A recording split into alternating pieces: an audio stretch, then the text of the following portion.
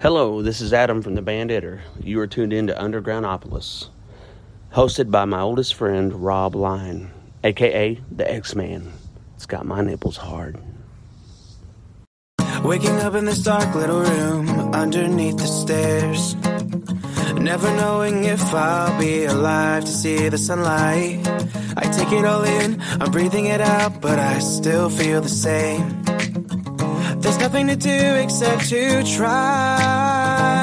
I live my life in fear, don't know what is the right direction. The lights in the city all burn out. Another lost opportunity with each reflection. Take me away. I wanna see another day. Take me away. If you see me, push my body the other way, so that it's not a waste. Take me away. Oh, let me be free. Tonight we have Freddie Bourne from Evansville, Indiana. He's from multiple places, I think. We'll let him tell about that. Last weekend was the Waddy Stock Festival. It was a really great time. If you missed it, you really missed out. There's bands down from Ohio, from northern Ohio. There was someone in from South Carolina. And of course, a lot of the local acts. It's always we'll be doing it again in either September or October. And when I get the details, I'll definitely be talking about it on here. I always do. We're going to go ahead and bring Freddie on and get started. What's up? What was it that when did you have you been playing music your whole life or? Wow. I think I tried. I think attempting was probably the best way to describe what I was doing. I think I started trying to play piano when I was like 4 or 5, and then I probably didn't take it seriously until I was like 10 or 11. The singing came first, and then the whole like aspect of playing an instrument was like super foreign and like not something I wanted to do, because I saw a lot of people that were singing and playing guitar, and I wanted to kind of stand out. And so keyboard became the main instrument for me, because I didn't see a lot of people doing it when I was growing up. And so that kind of became the prime instrument. I eventually learned how to play guitar. I don't know. I guess I never found it as satisfying to play it. I thought you can like Elton John it up and all that. And so I thought that the flamboyancy of the performance with a keyboard and a piano was definitely a little bit more lively, or that's at least what I was attracted to. But I would definitely say music's been around my entire life, but didn't probably take it seriously until I was like 10 or 11. I was like, oh, this is actually an option. I can do music in a career type of aspiration. So do you have any big glasses or with jewels on them or anything? Or not at the moment. All in storage right now. Yeah. Definitely have some large glasses, that's for sure. I do have questionable attire. I do take my shirt off a lot in my performances. So if anything, my thing's probably closer more to G.G. Allen, but on the light side. I don't defecate on the stage. Not yet, anyway. I don't think there's not a place for it in my act yet. Not yet.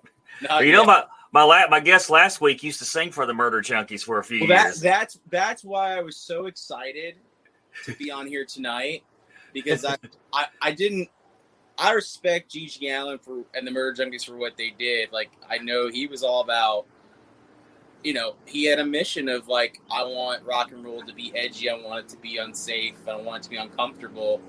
Don't get me wrong, there are things that I definitely don't agree with what G.G. Allen did, but like, hey, he had a vision, and he went after it, and he became a legend in his own right. And so when I found out your last guest, I was like, wait a second, I'm familiar with this guest.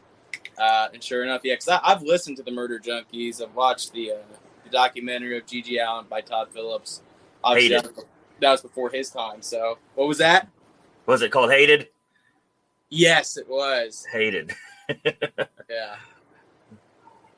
But yeah, so I was very excited that I was going to be right after this person. I was like, well, this will be a nice segue into complete different music genres and styles. Going from Murder Junkies defecating on the ground to very almost Sunshine Pop-esque piano Dan Fogelberg-esque material. Was that Dan Fogelberg? Is he like an influence of yours? Yeah. I got into Fogelberg later in life. It was actually when I first was like writing music. It was more Richard Marx than anything. Richard Marx wrote a lot of great pop songs, a lot of also great rock songs too, like pop rock songs. And then as I got older, listening more to that folk rock music, or folk music, I guess Dan was more considered a folk musician. And the way his songwriting was, for me, was so endearing and very attractive for someone like me trying to write more narrative stories and him kind of putting his heart on his sleeve and not being able to be a fictionalist, and that kind of inspired me to no longer kind of try to write songs from a third point of view, I guess. It needed to come from a place of heart, and I could definitely hear that in all of his music, so it made a lot of sense. Yeah, he definitely, as I got older and started taking music more seriously, he still is a great influence. Because I didn't discover him till he was very much no longer with us. So, well, who would you say you saw or only like even on a TV show or at a concert or anything that you saw on stage? And he's like, I want to be that guy. Who? Yeah, I think it was actually a woman actually that I saw. I heard and saw music performed, and it wasn't live; it was a video. So Regina Spektor, she's been around for years, and there was one particular song called Us, and it was actually in a movie, 500 Days of Summer, years later, but there was something, the way that she had this composition, the way that she used the piano as a main instrument, and then all the other layers were, they were kind of, there's small guitar, cello, and violin, very, very light percussion, if not any percussion at all. And then when I got into more listening to her stuff, it was just a really refreshing thing to hear solo artists doing piano type music, and then kind of going down that rabbit hole of like Keane. Keane is a big British band that used like the piano as more of a lead. Definitely not as flippy floppy as Coldplay, because Coldplay kind of went back and forth between guitar and piano being main instruments. But like Regina Spektor, like when I first heard the album that Us was on, that was kind of the main influence. And then eventually Andrew McMahon of Something Corporate and Jack's Mannequin, Josiah Lemming, he was somebody that was on Idol a couple of years ago, and one of the first contestants on the show at that time that was signed by a major label without getting in the live shows. So it was a really cool thing to watch somebody that was young like myself. I was definitely younger than he was, because he was able to be on the show. And I was like very attracted to the idea of kind of standing on my own 2 feet as a piano man, but sans Elton John, kind of making it, because I think Elton John makes it cool, but I think modern, was the thought that I had, because I definitely think that it wasn't a modern thing for me to, watching Elton John, it was definitely more performance-esque, and kind of, for me, I wanted to make it more about how one would sing with emotion on stage. And Elton John has incredible, emotional songs, but a lot of people are going for the show, not going necessarily for that. But Barry Manilow's Mandy is the song that I'll still keep going back to over and over and over again. That reminds me about musicality and writing. It's such just a lovely, for me, brilliant love song of just heartache and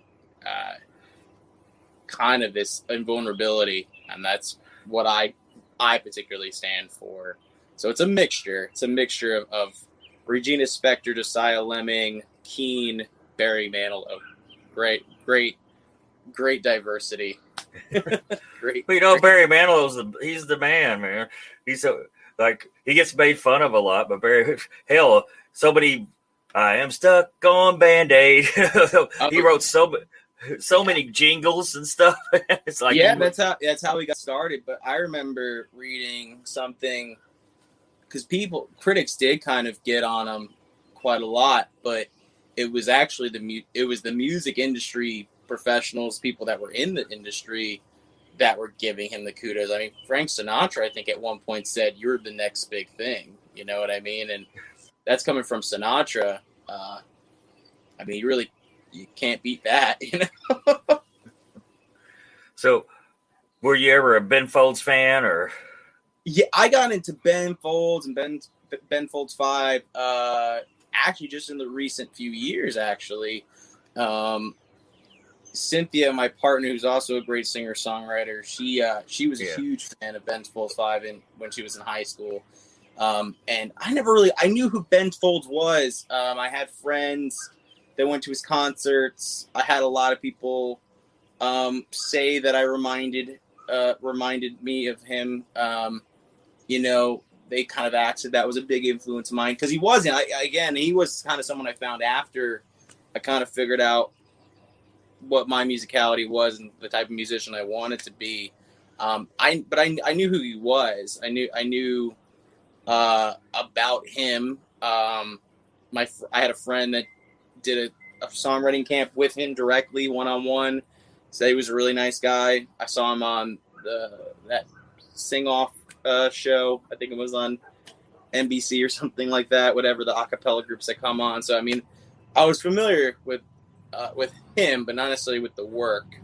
But as of late, I've gotten into some of the live albums. I mean, they're great. I mean, I love them. I do. So I'm slowly, not like a sold out fan yet, but I definitely respect what he's been doing and what he still does. Oh, there was one time, God, this was in the 90s. I went to a concert called the Further Festival. It was basically, there was a band called Hot Tuna there. I can't remember the other band. And then there was a band called the other ones. Rusted Root. Maybe it's Rusted Root was the other band. Rusted Root I do enjoy. I think it was them. Well, the other ones was like members of the Grateful Dead without Jerry Garcia, because he had already passed away. Their piano player that night was Bruce Hornsby. And which I was pretty excited about that. Yeah, I do like Bruce, actually. For me, I mean, I kind of go back. Like I said, for me, I have seen, like, people that I've seen live. I mean, I saw the Police live, like, on their, I guess it was considered their first Farewell World Tour. And I love that type of music, but it was just music I really enjoyed. But Josh Groban, he's more of a pop opera type singer, classically trained singer. But I mean, that guy kind of does it all. Plays drums and plays keys, and I mean, he's that was definitely when I started going, oh, that would be a cool thing. And he reminds me of Bruce a little bit. The way he the way he played on stage, at the very least. I never got into, like, looking up Bruce as much. I mean, he's created so many different projects that it's hard to kind of keep up on with him. So I go, oh, I could see that, at least he's been around for quite a while. How would you describe your music that you create? Man, I mean, it's gone through, I always kind of go through these, like, reinvention stages a little bit. I feel when I started, I think it was trying to be very pop rock and trying to find this very middle of the road mainstream thing. And trying to find songs that were very hook oriented. And then the problem with that was that a lot of these songs just kind of they lost the heart of what I was writing about. And then kind of went in the opposite direction where I was kind of completely anti-commercial for the next release. Still staying true to the piano being the main instrument. And so that was kind of more the ambient, avant-garde, experimental phase of what I was trying to go for, almost in this lo-fi spectrum, or at least sounding lo-fi, but it was still produced and still mixed and mastered. I would say probably with the more studio-oriented releases, as of now, I would definitely classify myself in this soft rock, folktronica, piano pop genre, more leaning on the soft rock area. Because I love Journey and Steve Perry, Styx. Oh no, the new guy. I'm just kidding, man.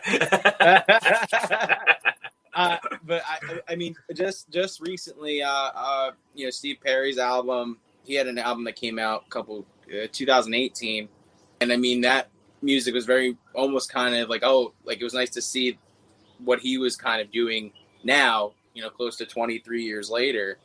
And I was like, it is soft rock still, and it's kind of the same type of thing that I'm kind of going for, which is kind of blending a lot of these live instruments together. Piano's kind of taking the lead, but it's very soft vocals. It's not too aggressive. It's not too raspy. It's not overly complicated. There's a really, subtle, smooth melody.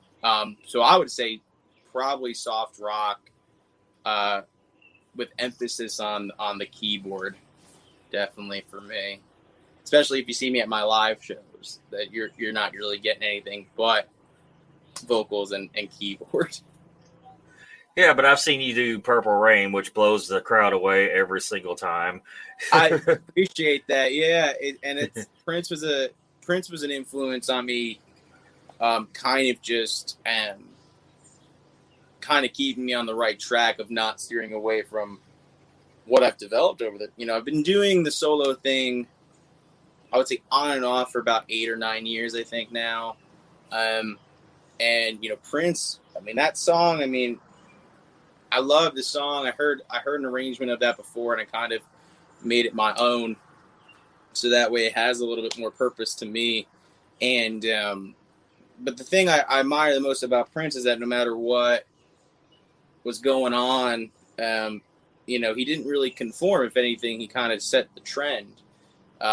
In all the eras of music, when it was between folk music and disco music or new wave music, like he was adapting to the times without actually adapting to the trends that were occurring at the moment. Like in the 80s, where there was a lot of new wave music, he kind of still found a way to put R&B and soul on the map, and that was the thing that was still getting popular for him.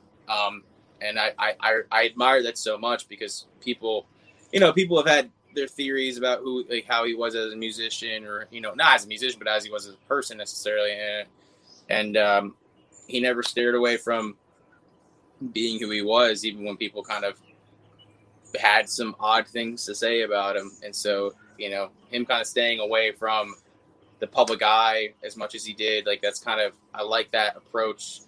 I think it's difficult now, because now you are in an era where people, PR teams and people that are in the industry that had, luck with one or two people are kind of saying, well, now you need to be overexposed,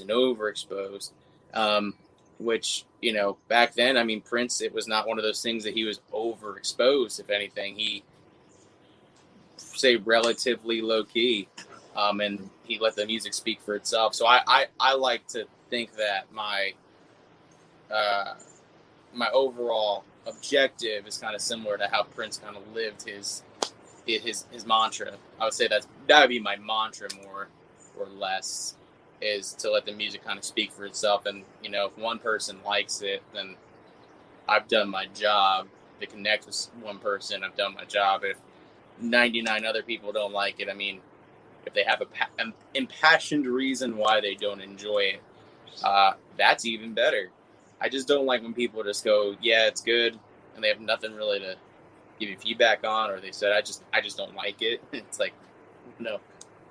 It's nice to hear people actually go, I don't like it because of this and this and this.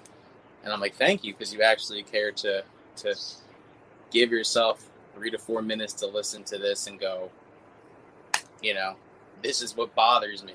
I'm like, wow, I got inside your head. You know, good and bad press is still press.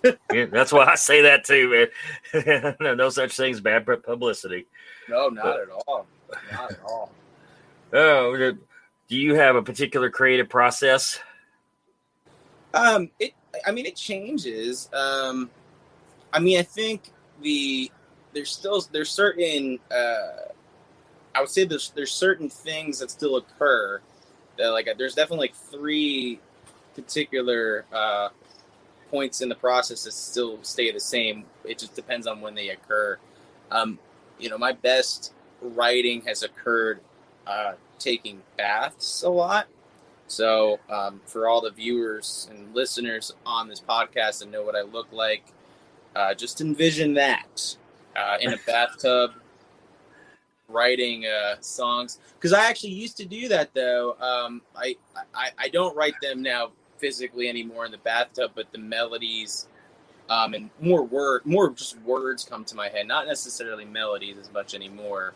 But I used to have a big clipboard that I used to bring with me in the bathtub that would actually just literally like almost be like it looked like a big serving dish, essentially. It's like if you were eating in the bathtub. And then I'd just be able to write the songs that way, or the lyrics at least. But I mean, I always try to, with each record that I'm doing, I try to give myself a little bit of space to kind of go out and listen what's around me and kind of hear what other people are, kind of doing in their creative processes, like at open mics of like, oh, this is something that would be an interesting thing to tackle and look into in this type of music.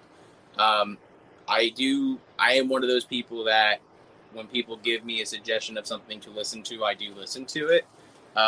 Just because I feel that if someone is recommending that to me and it's not their own music and they're saying, go listen to this thing, I think you'll enjoy it. It shows to me that it's something that they have great care in, and definitely something I want to look into. I like to definitely, like, I can't sit down and like say I'm going to write today. Like, that's just not a thing that I can do, because then I feel like it's too forced of a process. It has to come naturally, because I think when I've done that, I've really kind of put out songs I never put those songs out, but those songs really didn't have any, not clarity and not heart necessarily, but definitely did not hit the mark enough that I was invested in it. To me, it's like, that's with anything writing, because I do journalism on the side for a magazine out here. So it's like, this for you. Yeah. So yeah, news for you. I've been in that magazine before. Yeah, I've been in it a few times, and then I really just wanted to start writing. And sure enough, I knew the editor, and he was more than happy to have me write a column every month, and that's been getting a lot of good reception and press too, which has been really nice. But for me, it kind of just comes at when you least expect it, is kind of when that writing bug kind of comes out. And that's kind of how all these songs, every song that I've written has kind of been that way. Because I do see that people try to force themselves to write something, and it ends up kind of putting a lot of pressure of trying to make it good. But then it's like, well, now you're just trying to make something out of nothing right now, versus like exploring around you. So I really that's the second thing, is making sure that I'm, exploring what's around me and finding inspiration that way, but not anticipating it, not forcing it. And then, the third thing is always making sure that I can find the right producer to work with side by side. Because because I like to make it not a me process, but rather a Oh, I see Dylan Bean has a question. I'll answer that I'll answer that right after this. To me, it got to this place for me. Like, I was writing these songs out, and I kind of lost my train of thought, but I'm trying to get back on. But for the third record, for me, it's producing. So, like, I know for a fact that if there's certain songs that I've written, like this last record, I knew that I wanted to be more in the commercial realm, but still with this side of not underground music, but music that is either been underappreciated over the past couple of years or influences from different countries. So I knew right off the bat who that producer was going to be, because it was someone that I knew was very in line with those thoughts. But at the same time, I didn't want that to be, me just basically directing and saying this, and this. Because I have been in an experience where I've been so close-minded, and it kind of sucks because obviously they're kind of only doing what you're asking them to do, and they're just doing it for the money, because they're like, I'll do whatever you want if you just pay me the X amount of money. And I've been thankful that I haven't had to do that many times in my career. Every time that I've done it, I've paid very little, and I've had complete creative control.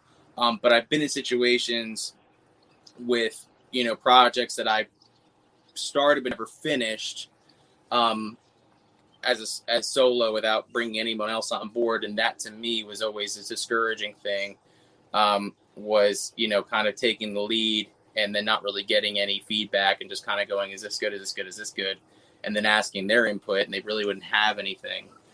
So I really always value the producer's input, with every project that I'm doing, because it's just as much my project as it is theirs, because at the end of the day, they're putting their name on it, and if it's not good, it might damage my reputation as a musician, but it damages their reputation as a producer for not catching certain things or allowing things to happen. So I always make sure those are the three crucial things: are taking baths, because that definitely helps for me. It's observing the world around me and not and allowing things in as opposed to forcing them or anticipating them. And then making sure that when I have these songs written, or I'm visioning these songs, that I find the right person that I can be in line with in terms of producing the music to the best quality that it can, to get the messages and the music across in the best way. I'll answer Dylan's question. What was your very first song, and do you still like it? Ooh. Well, first off, Dylan, congratulations. I know you played Stock this past weekend. I was not invited this year, even though I was last year. Didn't get to play. What up with that, Ed? Call me. No, I wanted to play last year. I didn't get a chance to because of COVID.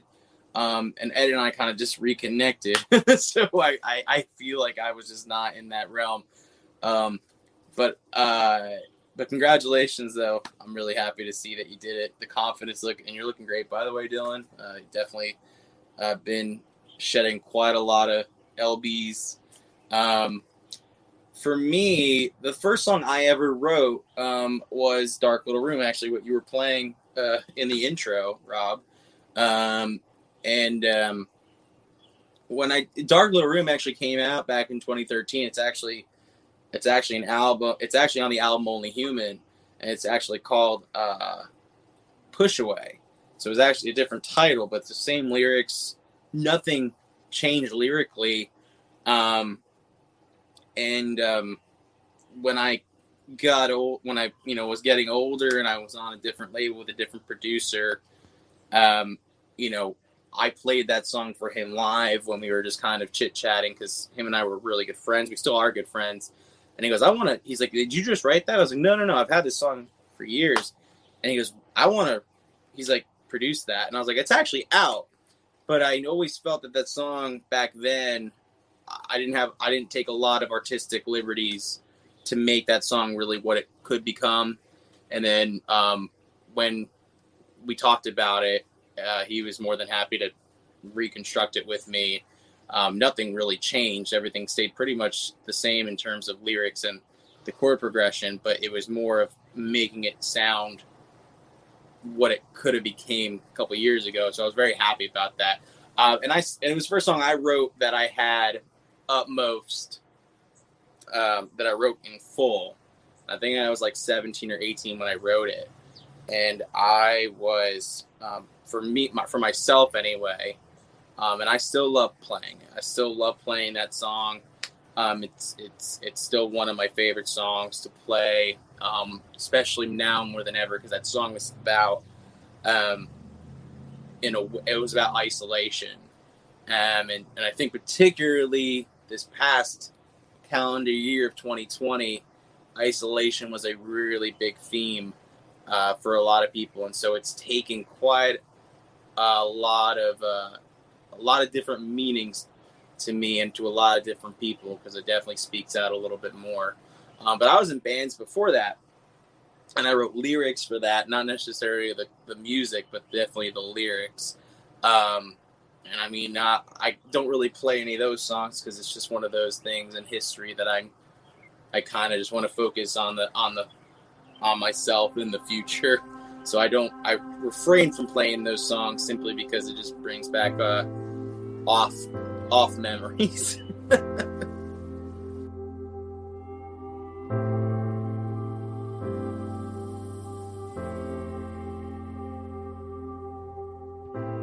Little dens flee from the dread.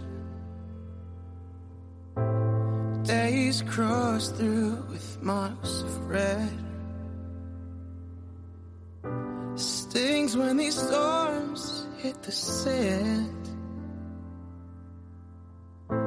I miss you. I just want someone to hold. There's no word or secret code. I fall stepping stones.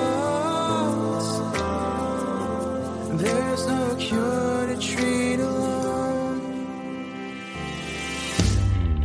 Can we call this hysteria? How can life be so tough? You're not just far away. You're a lost forever holiday. I just want someone to hold. There's no word or secret code. I find stepping stones. There's no cure to treat alone.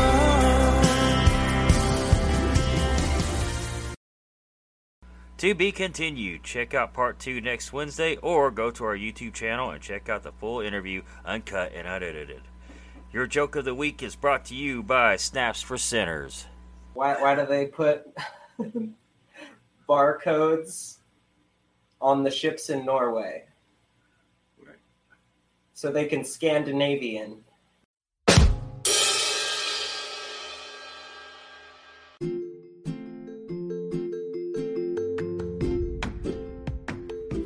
That is all our time we have for now.